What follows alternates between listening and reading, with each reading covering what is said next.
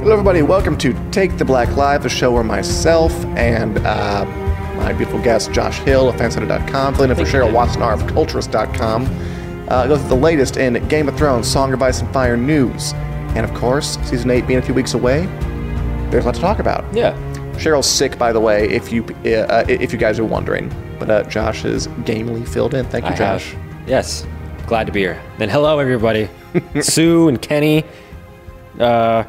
Margaret, T, Christian, everybody. The whole gang's here. Everybody. Where's Julie, though? Julie. Oh, there's Julie. Good morning, all. There she is. I was like, this isn't right. If Julie doesn't say hello, the show cannot go on. You really can't. We'll just sit here until it happens. All right, so let's jump into it, though. Starting with. So, frankly, these days, things are coming in so fast. I can barely... I'm serious.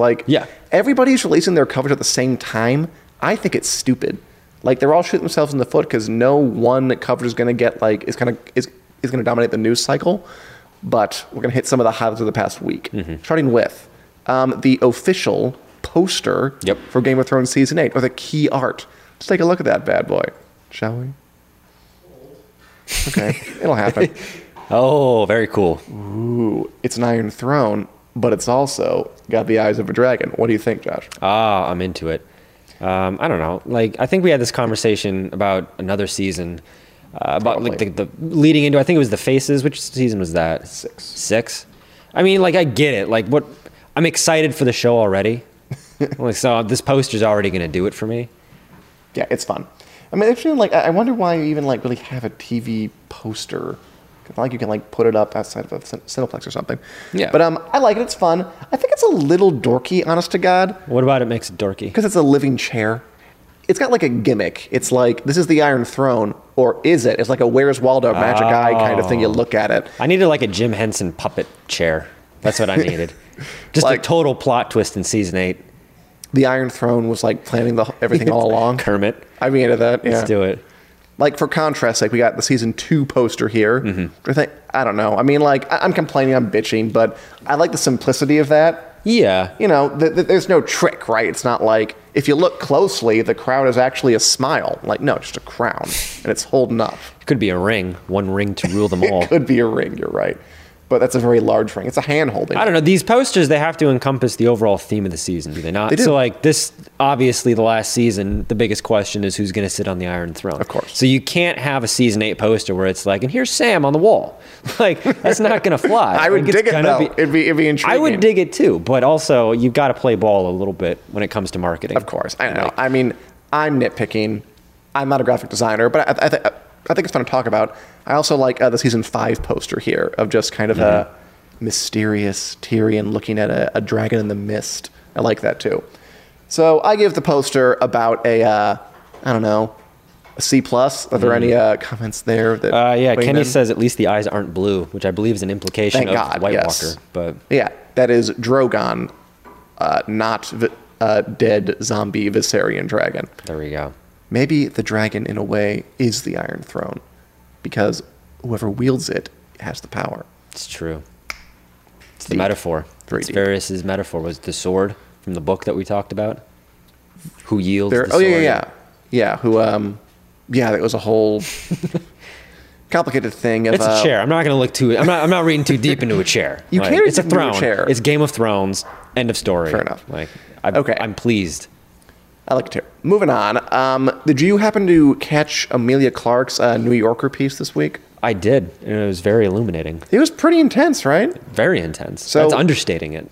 If people didn't read this or didn't find out about it, Amelia Clark wrote an article for the New Yorker where she recounted kind of her time filming Game of Thrones and had some pretty surprising revelations about it. It ends up that right before Season 1 was to air, Amelia Clark suffered a stroke, basically, when she was in the gym. She dragged herself to the bathroom. She puked. She got rushed to the hospital. They have to operate by putting a wire up her leg to her brain. It's horrible. Recovery period. She suffers from aphasia, which is where you can't speak. You just speak nonsense to someone. It's like a brain disorder, and she's going through this all throughout filming the second season of the show. Yeah. And then after Season 3, it happens again when another aneurysm she had in the back of her head They tell her it's going to burst any minute, so she has to go in to have like straight up proper brain surgery where they literally crack her skull open, replace it with titanium, go in there, get rid of the aneurysm. And again, horrible recovery period, just awful. Like, I was pretty struck by this. Yeah, I mean, it's like extremely hardcore, which is, again, being very light about it. Because, I mean, this is brain surgery. Like, she, like, almost died twice. Yeah.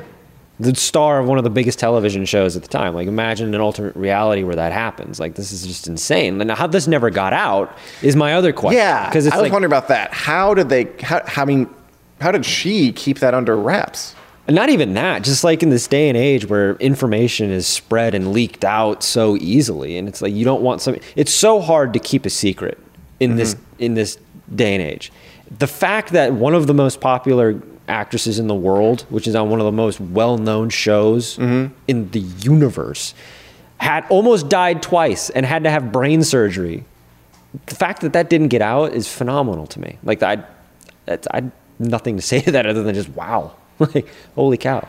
I mean, to be fair, it was earlier in the show's life when it wasn't quite But still, the fact that wasn't, like, wedged into, like, fun facts to know about Game of Thrones. And it's like, she wrote it, like, she's telling it. And the fact that she got to tell us is cool. Which is great. I mean, it's not like really TMZ's, like, breaking news. Emilia Clarke. Apparently there was a National Enquirer story around the time of, like, of a second aneurysm, I think, second surgery.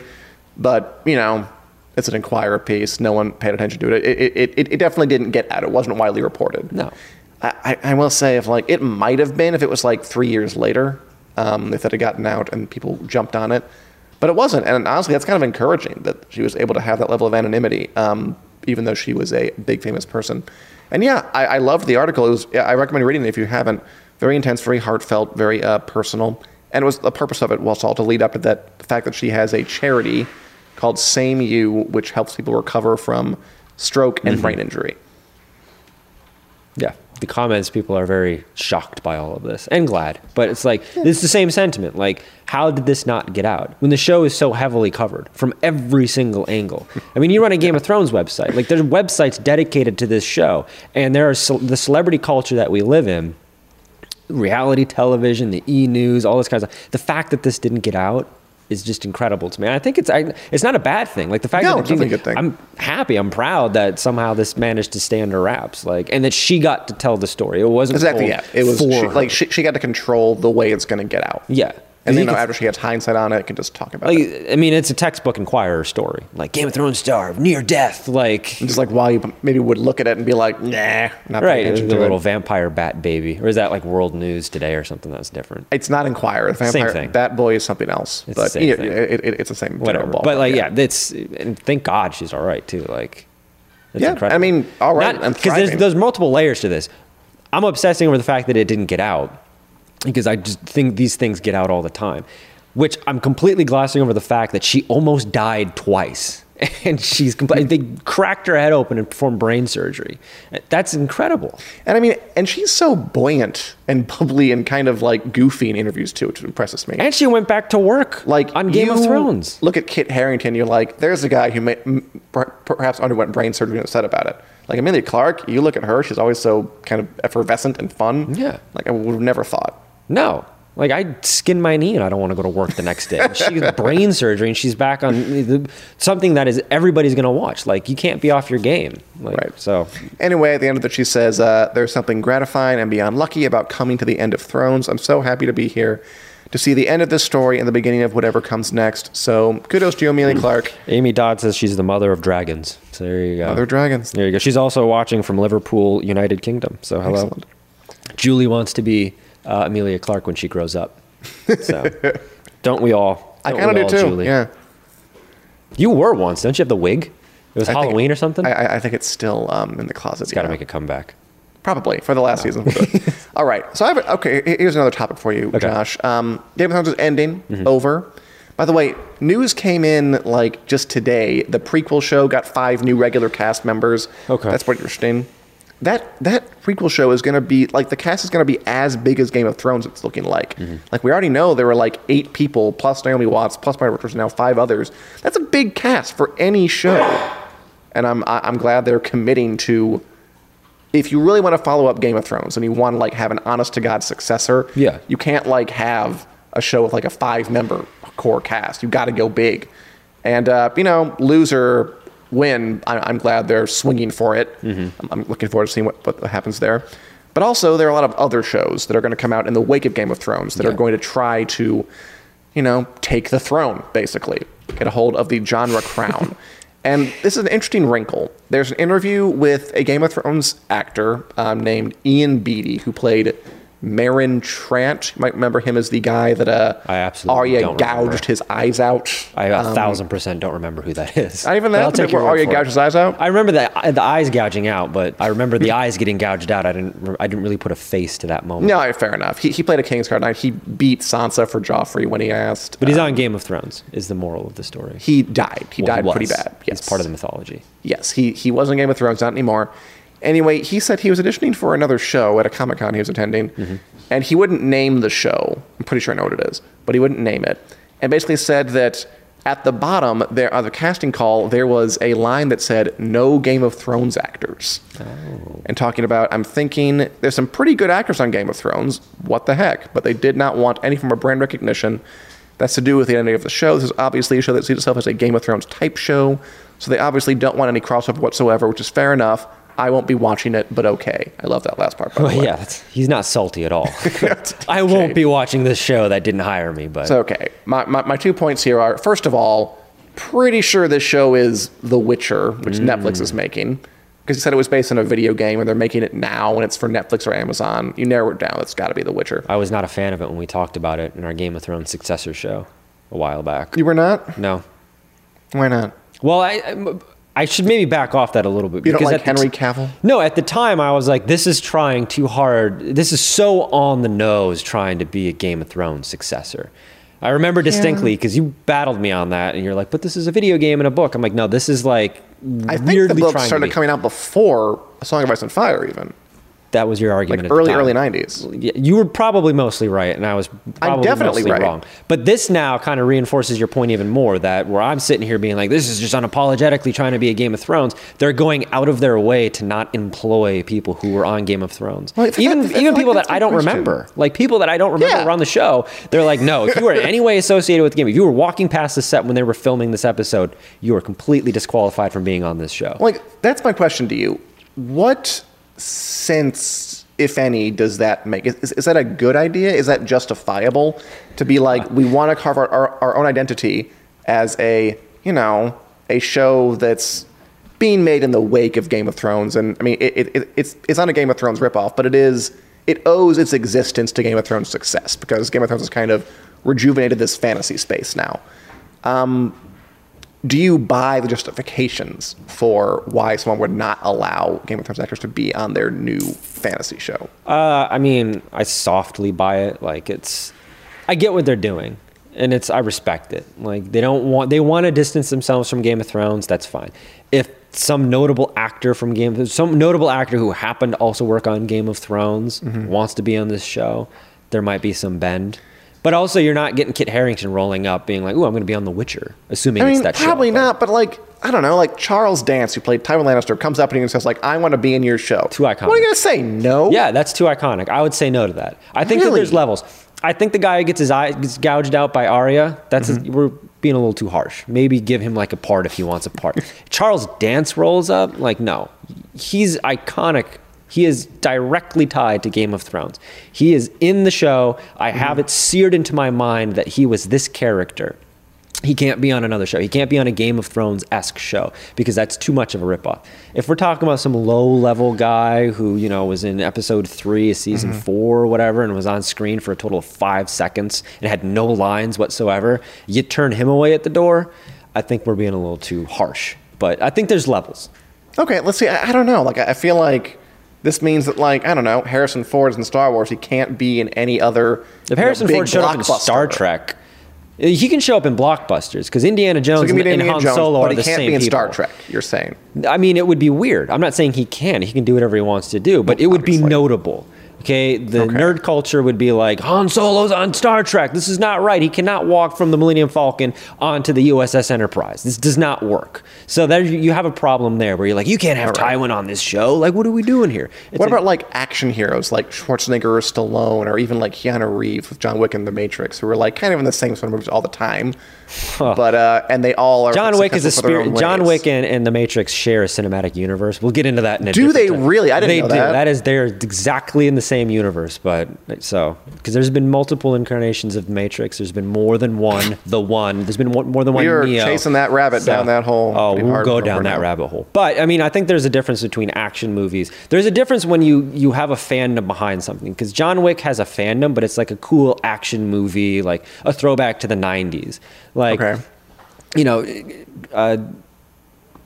Nicolas Cage is in The Rock, and he's in Con Air, a lot of things, and he's in all of these action movies. Matchstick Men. Yeah, well, I mean, that's not really an action movie. We have very different definitions of action movies. If you think Matchstick Men is an action film, but like he's in all these, but there's a difference because it's not a franchise. Okay, sure. Like if you're Batman and then you show up as, you know, Captain America. There's some words. I'm fine with it, but there's this weird cross-pollination that you can't have, especially if you're trying to establish your show, which is going to be considered a Game of Thrones ripoff, regardless of whether or not it is. Yeah, they're going to fight that. You have to combat that. So, I mean, I think that this is aggressive, but I don't necessarily disrespect the move that, all right, we want to distance ourselves so much that we're going to actively not employ people that were on Game of Thrones. So your point, I mean, I disagree. I do. I think if Charles Dance comes up to you and says, I want to role in this, I think he's a very, very good actor. I bet he could act like he's not Tywin Lannister. If you put him under a bunch of prosthetics and he's under Not makeup even that, and just like give him a different like, kind of character. I don't know. No, Like he's too indistinguishable with Tywin Lannister. I'm going to see Tywin, and I'm immediately dismissing his show I'm probably already dismissive of. Because I think like it's going to be... Anyway. I go, well, I'm going to see now. I'm invested. I'm invested in seeing if it's going to prove me wrong. But if you have Charles Dance in there, I'm like, okay, I see exactly what you're doing. Even if you're not doing it, I'm going to call you on it, and I'm on the internet, and people of the internet are always right. So, case in point. Even when they're... There you go. Even when they're horrifically wrong. Do any of you have opinions on this? I'd be curious to hear. Is any commenters weighing in on whether that's justifiable to do for any show, The Witcher or otherwise? James Cosmo has been in multiple medieval shows. Just adds to the quality of that, says Razor. True. So there's that. Julie says it's stupid. Judge them for their work, not the shows that they've done. Julie's on your side. Kenny likes The Rock shout out. There we go. Kenny knows movies. Julie and I, we're very in tandem with her. God forbid Bruce Willis do another action film. So I mean, it's been a while. But then you enter the arena of, are you wearing out your welcome within this genre? So if Charles Dance does another sci-fi fantasy show, is he then, if he is such an actor, is he then becoming typecast as, oh, if there's a Game of Thrones-esque show, these people are going to show up for it? I think if you are cast as a good character and you can make it work with your abilities, more power to you. But I'm glad we have a spirited debate. Miranda Richardson will be great in the prequel. She's a great character actress. She totally is. So will Ms. Watts. Watts. Looking forward to that a lot. It would draw more viewers if they hired more Game of Thrones actors. That's what Kimberly says. It's like part of me is like, look, you're operating. So what? Make your money. You're operating in the shadow of Game of Thrones. Like it's there whether you want it to be or not. Just if an opportunity comes along, embrace it. I don't know. That seems cheap to me. I'm all for cheap. Well, I guess. But if you want to distinguish yourself as not being a Game of Thrones ripoff, you're going to have to go to certain extents. Well, I'm looking forward to watching this now. We can have a debate about whether it works. I'm looking forward to watching this, too. I'm heavily invested in a show I'm already disliking. But who knows? Maybe it'll win me over. Find out next week. All right. Is there anything else? When does the show even come out? Assuming it's even The Witcher, because it could be a completely different show. It's definitely The Witcher. There's no other way. Okay. It all lined up. When does that show even come out? It's a Netflix show, right? Yeah. It's later this year. Like probably winter or fall. I'm already disliking it. I need definitive dates.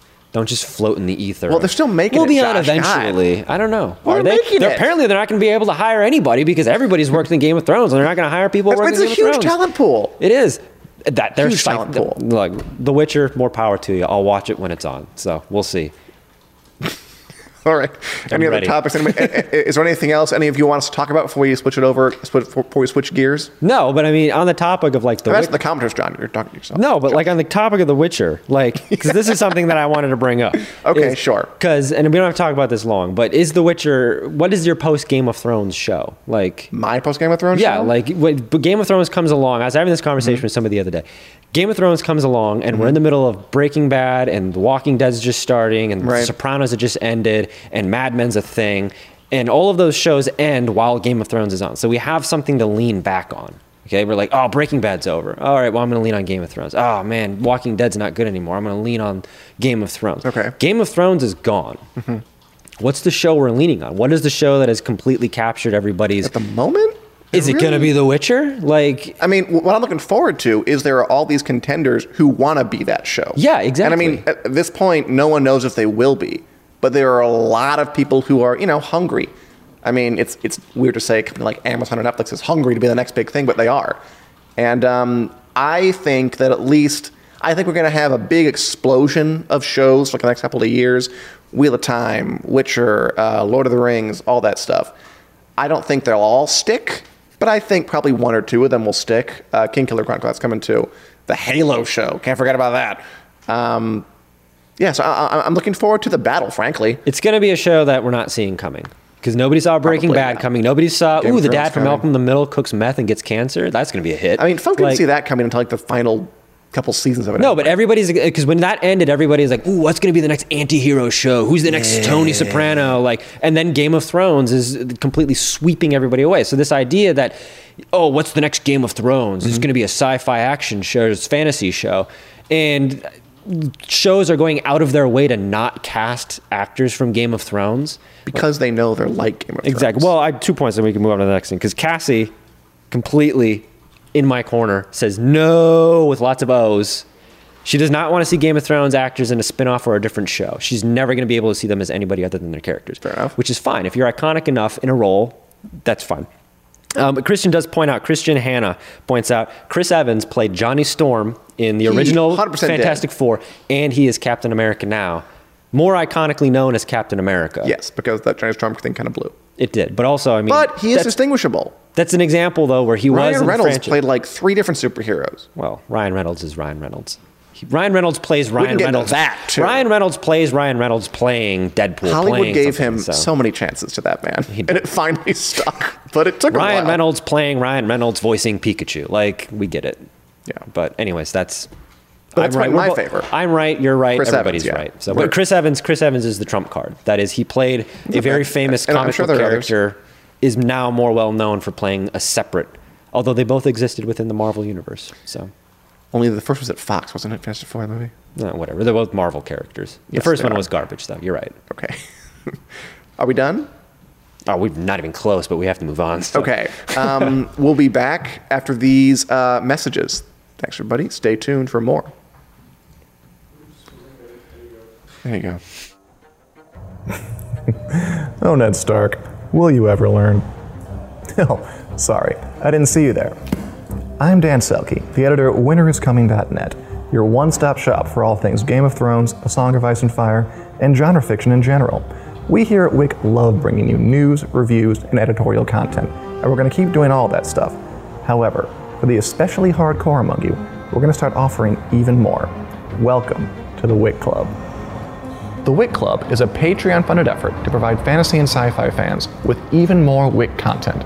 You can join at several levels. For $1 a month, you can enter into monthly swag giveaways and get to read extra columns. At $4, you'll get to watch extra episodes of Take the Black Lie, our weekly chat show, with topics chosen by you.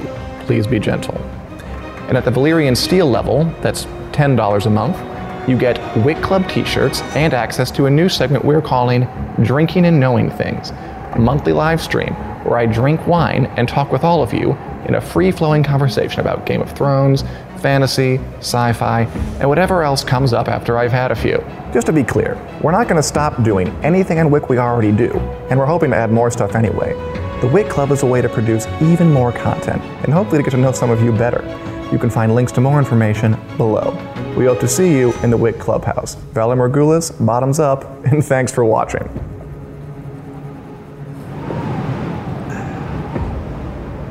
Welcome back, everybody.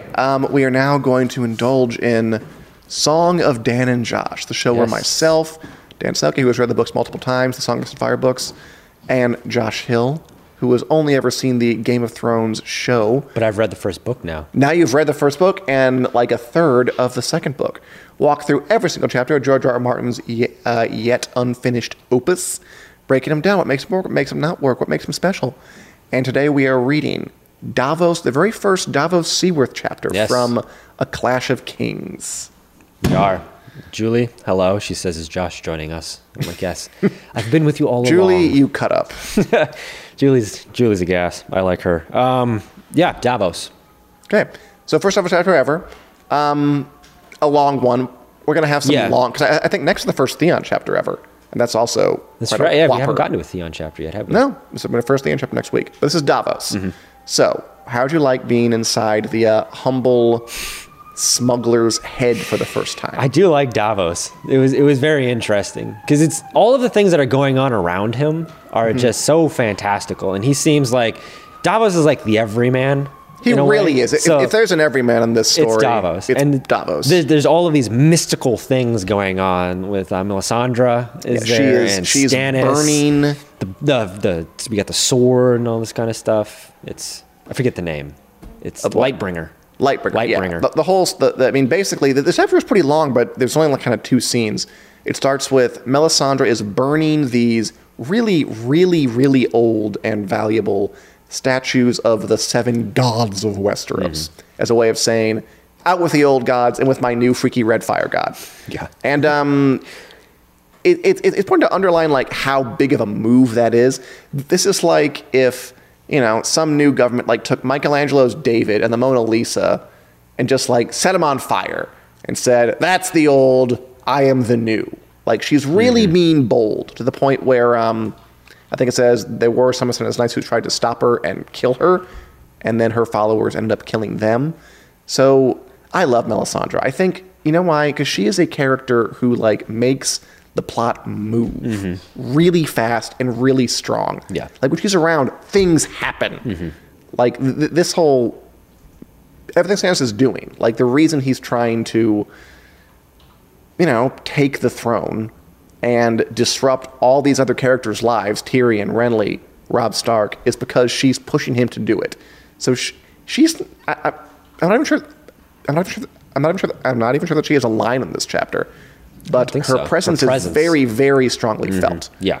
That she's the reason kind of all of this craziness is happening. And I love that about her. I love that she moves stuff along. I do. Yeah. Amy says that she needs to read the books after it's all finished. She has the books, but hasn't gotten around to reading them. Read them now. Read them with us. Read them with us. Davos 1.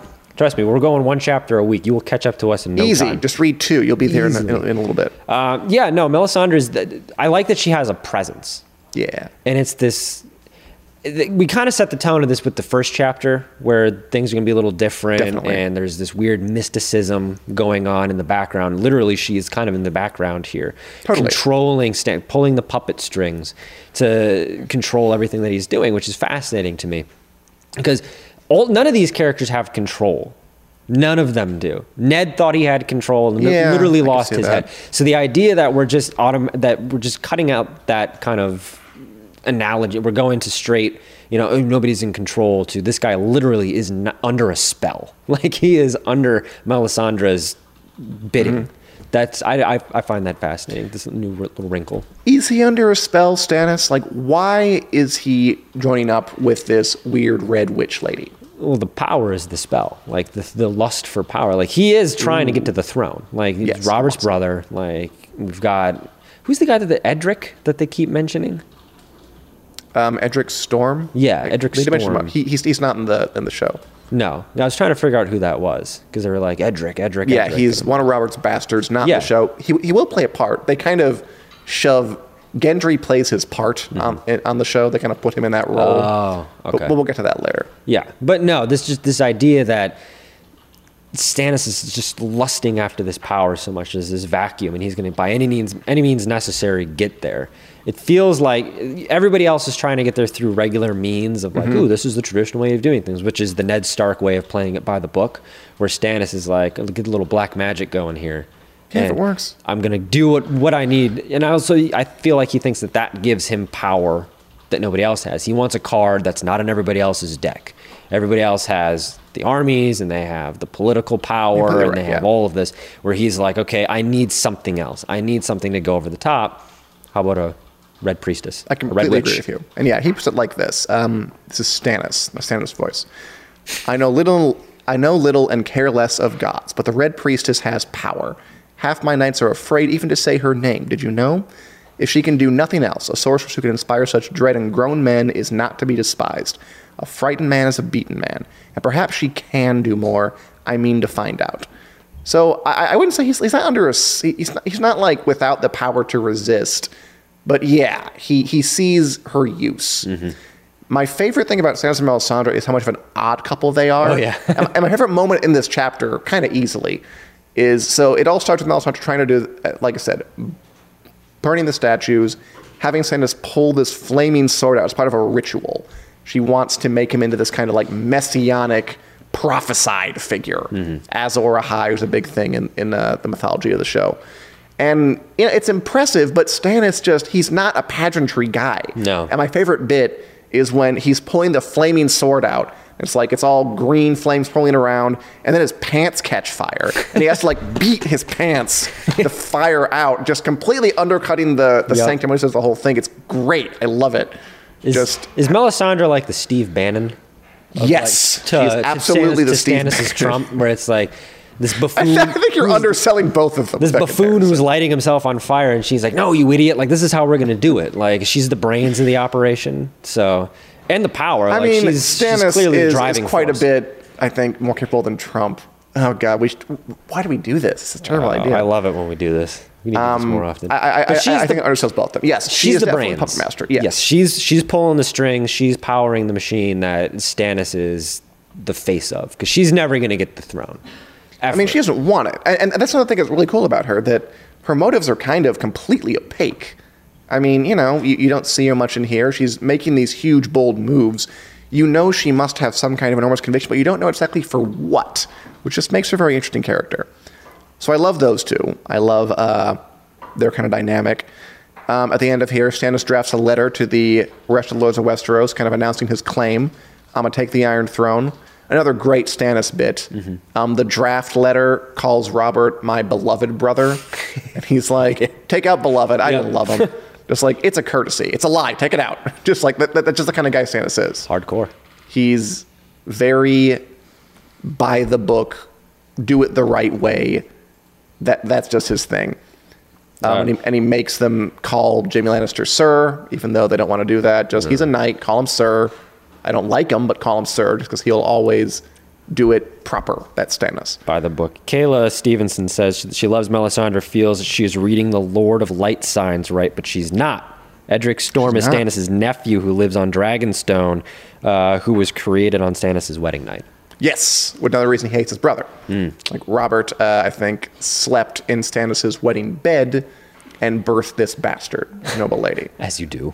I mean, God, I guess if you're Robert Baratheon, you're just like, whatever, I'm drunk, let's do it. Yeah, I had a little He's married to opinion of Cersei Robert. at that time. Cersei's downstairs at that wedding ceremony, having a drink, and his husband's up there. Oh, God, these people. A very low opinion of Robert Baratheon. He's the worst. Yeah. I mean, of the three Baratheon brothers, it's hard to say who's the best one. They're none of them perfect. No. And finally, Davos, who I think kind of plays the role you sometimes see in stories where it's he's kind of the boring one meant to set off these more larger than life figures. Yeah. You're going to see Melisandre through his eyes, you're going to see Sansa through his eyes, and he's just kind of, the one who's by design not terribly exciting, so they can stand out. But I mean, he has plenty of personality though. He has a class problem. So Davos is born a commoner. He's not a lord. Stannis raised him up after cutting off his fingers. And he talks about just his struggles. The Lord of the Tides was of the blood of ancient Valyria, and his house had thrice provided brides for Targaryen princes.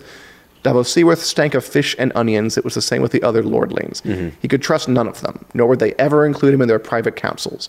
They scorned his sons as well. But his plan is, okay, you don't like me, you don't like my sons, but after my sons marry your daughters and they have kids, my family is going to be noble sooner or later. Like, you can't stop that. Buckle up now. Get ready. It's happening. That's his long-term plan. He knows he's never going to be respected, but he can raise his family and his descendants up a couple of notches on the ladder, which is a noble goal. It is. Yeah, it's hard not to like him for that. And it explains why he's so loyal to Stannis. Yep. I mean, if you think this guy is the one who's going to be able to give my family a future, like, that's a really powerful motivator. Yeah. Davos is, like I said, he's an everyman. He's like a likable, you can insert yourself into his role more so than any of these other ones. Like, Ned's noble, or he's like, the king of the north and all that kind of, like, king's hand and all this kind of stuff. You've got Jon, who is clearly on this, like, Luke Skywalker path. Right. Everybody's royalty, it seems. You don't relate with any of the Lannisters. Not even Tyrion, because Tyrion at the end of the day has a lot of unique problems. But at the end of the day, he's still, coming from the rich family from the burbs. Guy. Yeah. So. I think Davos is the only point of view character, certainly so far, maybe in the entire thing, who isn't born a noble, I think. I guess Melisandre, too, but she's, no one likes Melisandre. I like Melisandre. I love Julie Melisandre. likes Melisandre, too. She says, who wouldn't want to have a red priestess on She's one of my favorites, but she's not terribly relatable. Oh, no, she's I think not her relatable thing at all. is she's supposed to be, like, really distant. She's like the least relatable. Yeah. Magic isn't a thing. Like, exactly. That's her thing. But Davos is very, very close. You're right. He's in that role. I also think we should talk really quickly, lastly, about Azor Ahai, which is, not in the show, really. Okay. In the books, just to fill you in. So Davos talks to his friend Salvador San, who is on the show briefly. Okay. Like a pirate friend of his who's working for Stannis. Oh, Yeah, I remember him from the early seasons. He showed a couple of times. And he tells him about this ancient legend named Azor Ahai.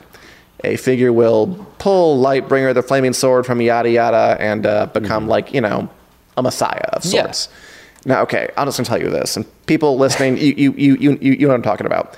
The fan community, they love to theorize about this. I don't know, and honest to God, it's only in like these two lines, a couple others, in very long, thick books. Yeah, but they go crazy.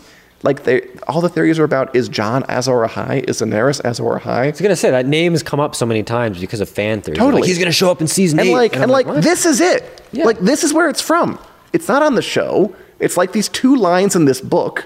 And this book is huge. This series is huge. And it's the second of many books. Like, yes. I mean, it comes up once or twice more, but I think the chatter about it is way out of proportion to like what is there in the text. And I've always found it interesting. But I think the point of that conversation is to show that Stannis is not this Messiah. No. Because Messiah is not going to beat the flames from the flaming sword out in his pants. No. It's not what Messiah is going to do. It's going to be classier about it. Will not. Which is, again, very interesting because Stannis, the conflict is he's not a religious guy, but he's being put in a religious position. Mm-hmm. And how's he going to grapple with that? We'll see. We'll find out. Any other comments from you or our dear viewers? No. Dan says, born amidst salt and smoke. Yep. And also Amy says that challenge accepted to catching up.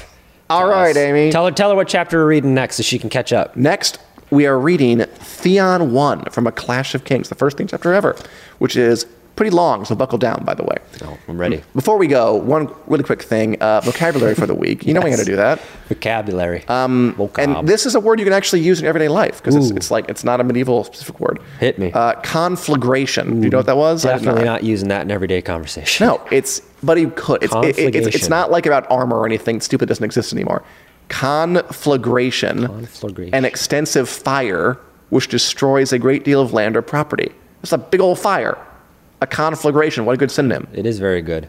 It's one that, again, not going to say it because it's too hard to say, and not going to say it because I'm not actively in situations where I'm describing large patches of fire. Like, I get it, but I think it's more likely to say that than like, I don't know, There's been like some gems. trebuchet. Yeah. Like you're never going to encounter a trebuchet in your life at the museum. You might encounter a fire. Maybe. But if I encounter a fire, I'm not going to be thinking of that word. I'm going to be thinking of multiple other things. It is one of the most relatable words that we've come across. Okay. We've come across some doozies, and this is not among them. Perfect. One of my favorite ones. All right. Well, that's our show, guys. Thanks for watching. We'll be back next Wednesday at 4 p.m. Central Standard Time. Talk more Game of Thrones, more Song of Ice and Fire, more genre fiction, and more Song of Dan and Josh. Thanks for watching. See you next week.